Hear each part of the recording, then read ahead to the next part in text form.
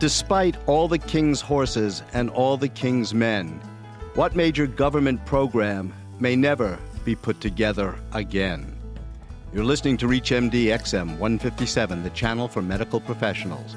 Welcome to the Clinicians Roundtable. I'm Dr. Bill Rutenberg, your host, and with me today is Dr. Thomas Saving.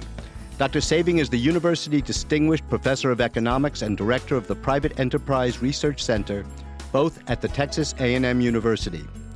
Dr. Saving has been a trustee of the Social Security and the Medicare Trust Fund since the year 2000. He is co-author of the book, The Diagnosis and Treatment of Medicare. If your answer to my question was Medicare, as they say in Chicago, you can put it on the boards, because today we're discussing Medicare's unfunded liability and how we can keep Medicare solvent. Welcome, Dr. Saving. It's great to have you joining us at the Clinicians Roundtable. Well, it's great to be here. Well, how big is this liability, and what projections have you and the trust fund made for the future? We can have simple kind of numbers that say what's the long-run obligation of the system. The trustees are estimating it at like $86 trillion. And if you use CBO's estimates, they would say $122 trillion. And that's in my lifetime? Yeah, in your lifetime. This is the amount of money that if you set aside today. Now, you have to remember the whole gross domestic product is only $13 trillion. If you set all that aside today, then you could actually pay for what is being forecast to happen to healthcare in this country as we go forward. And the problem is the costs of healthcare are rising much more rapidly. And it's not just cost, it's the amount of it that we're consuming more rapidly than the economy as a whole, which is perfectly okay. There's nothing wrong with that, because that may be true for computers or other things, too, that people are choosing to do on their own. But here they're not paying for it. I mean, I did a simple calculation, took the population of America and the $3 trillion healthcare budget and came out to about $7,000 an individual. I'm currently paying about $12,000. So in my mind, $7,000 is a pretty good deal. Is there something wrong with that idea? No, there's nothing wrong with the idea. But where it's going to go is going to be as a share of budget. A CBO would be projecting that in 75 years, half of the gross domestic product of this country is going to be in the healthcare industry. That's going to be paid for by taxation or something else. And it's going to be interesting to see what happens. And, of course, whether it's paid for by taxation or something else will actually impact on what that number is going to be. Can taxation handle the burden? Well, I think the taxation can handle it if we're willing to go on to have the increase in taxes that it would take to do that. What would you project that to be? In the order of 60% increases in total taxation. They would be payroll taxes of 50%, and they would be just general increases in taxation that are significant, something like 137% increase in taxation over the 75 years. And imagine that as you're taxing this much more, that individuals are not going to work as hard, they won't have incentives, and the whole issue is going to become untenable. The issue is not just the United States issue, even though we like to go over and we like to say how wonderful things are in Canada or how wonderful they are in Europe because they're consuming less of their gross domestic product in healthcare than we are. The issues are the future of healthcare in every developed country in the world is dramatically affected by the demographics. That is, the share of the population that are elderly, that aren't working and are consuming health care, is going to be rising from current levels of 20% or so to 40% of the population, or in some cases in Japan, 50% of the population. You'll have one worker for every person who's retired and consuming health care. Are there any new sources of revenue that economists are looking at? There are no other sources other than taxation or making the elderly pay for more of what they consume. And most reform suggestions are exactly that. They are benefit reductions, benefit cuts. Sometimes when people ask, how does reform work? How are these reform work? I say, can you say benefit cut? Because that's where it's got to come from. Somehow we have to cut benefits. Does that mean less health care, or does it just mean who pays for it? That's the important question. For you physicians, it's the important question. Are we going to actually have you deliver less health care, or are we just going to make a different way that we're going to pay for health care? Isn't there waste in the system that we could at least get back some of the costs? I mean, today the United Press reported a hospital in Missouri has to pay back $60 million. Now, I know compared to $32 trillion, it's not a lot of money, but that's a huge number of vaccines against influenza. That's a lot that can be done. Isn't it time that we get the waste and the fraud out of the system? There's no doubt that there's waste and fraud in every system that you have. Walmart stores have waste and fraud. Medicine has waste and fraud. The real issue is, what does it cost you to discover it? And in the year 2001, I think it was, the General Services Administration of the government went after upcoding, where physicians were coding one thing and actually delivering something else. And the next year, Medicare expenditures were lower than we expected and everything else. And my point to them was, first, this cost a lot of money to do that, and physicians were much more cautious the next year. All that went away. The question I would always have for everyone, why is it, here we had the government looking over your shoulder to see what you were doing. Why do you think that was necessary? Why didn't the customer look over your shoulder? Because they weren't paying for it. In the grocery store, we don't need any government people sitting at the checkout counter checking to make sure whether the people are charging you too much. Why don't we need that? Because you're doing it. And if the customer was paying and you tried to charge them, say, for a pneumonia shot instead of an influenza shot, they would say, wait a minute, Bill, this is not what you gave me. That's what we have to have. If the customers don't care, we're going to have fraud.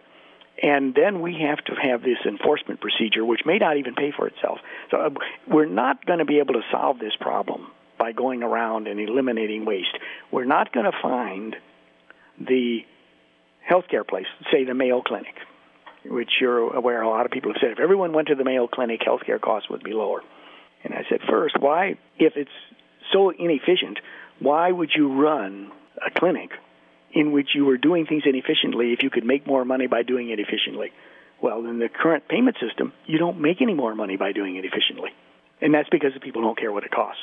And the other issue with Mayo is they do an awful lot of cash business, because the Canadians, whose wonderful healthcare system we like to talk about, they come to the Mayo to get care. And right. That's true of all of the border clinics. Yeah. The Cleveland Clinic, you've got the Mayo, all of those people have a huge amount of cash business. And I think that affects how efficient they are. Hope they're paying taxes on that cash business. Well, that's another question of whether they're tax exempt or not. Yeah. You're not, right? No. Darn. But I think Mayo probably is. Yeah. I'd like to just pause to welcome those who are just joining us at the Clinicians Roundtable on ReachMD XM 157, the channel for medical professionals. I'm Dr. Bill Rutenberg, and I'm having just a wonderful time today discussing Medicare, how we can continue to pay for it, what can be done to control the cost, with Dr. Thomas Saving, the Distinguished Professor of Economics and Director of the Private Enterprise Research Center at Texas A&M University. I've got a thought, because you said people need to care about it. Why don't we allow balanced billing? Then you can have some real negotiation, because Dr. A can say, I'm going to balance bill you 100%. Dr. B says, I'm only going to ask for 50%. And Dr. C says, I'll take whatever Medicare will pay me. And I think that's the same problem in the managed care companies as well. People walk into my office, it's a $20 copay. They don't care about anything else. They don't even appreciate the discounts that they're getting. And if I could balance bill them, I'd be in a competitive market with other doctors who can make their own decisions on what percentage they're going to collect back. And then people are really going to have to start thinking about their healthcare decisions. I think that's exactly right. And one way of reforming is to make individuals pay a lot more of their own health care, even if what you do is gave them the money. And I had an experience here during the last recession. The Health and Human Services people in Texas called me. I had done some work for them, helped them on some things. And they said, what are we going to do with the Medicaid patients who, when they have a cold, they go to the ER? And we get to pay all this Medicaid. And I said, well, what we're going to do is we're going to charge them for it. That's the way to do this. And they said, well, where will we get the money? And I said, we'll give it to them. At the beginning of the year, we'll give them 80% in a health savings account of what they're spending. And I said, trust me, when they have a cold, they're not going to call 911 and get an ambulance to take them to ER. They're going to get a neighbor to take them to a little clinic somewhere. And they won't spend anywhere near the amount of money that they're spending now. And the other issue is the ER prices are all fiction. Oh, right. If you come in for a cold, Medicaid is going to pay the full cost of running the ER, even though if this were operated as a private business. And if you had a cold, they would make you wait for all the trauma patients. And if the docs are sitting around playing cards part of the time, they could take care of the people with a cold. And they might very well do it more efficiently and cheaper than a little clinic in Walmart does it. We don't know that because none of these prices mean anything. But if they actually meant something, if they were real prices, then we would discover how to do it efficiently. And medicine would look a lot different, and a lot of people, perhaps you, would be a lot happier with that world than the one you're in. Could you get a grant to study that? It seems like you'd be the perfect, you're in the right place. You're at a university. You have graduate students. You have a medical center.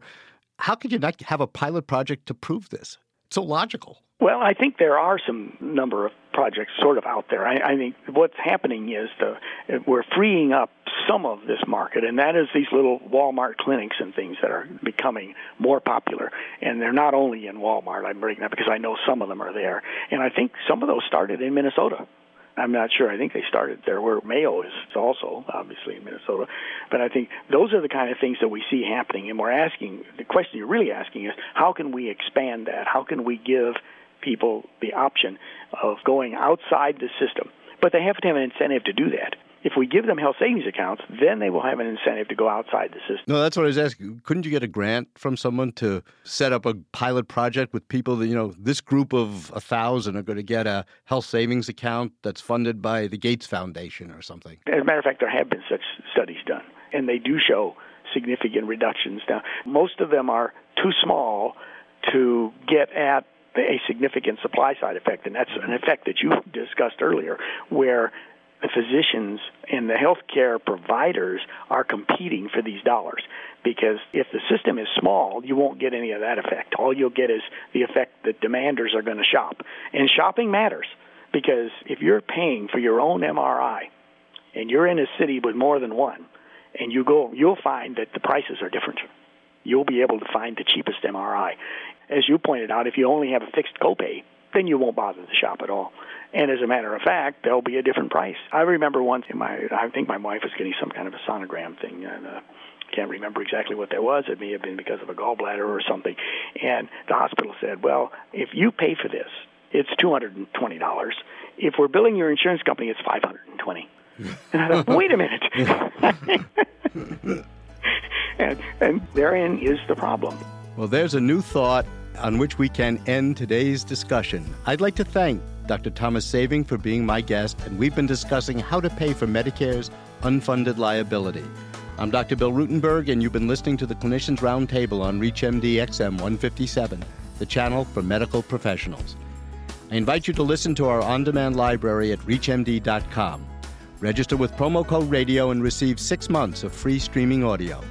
Please call us at 888-MD-XM 157 with your comments or suggestions. Thanks for listening. Until next time, I wish you good day and good health.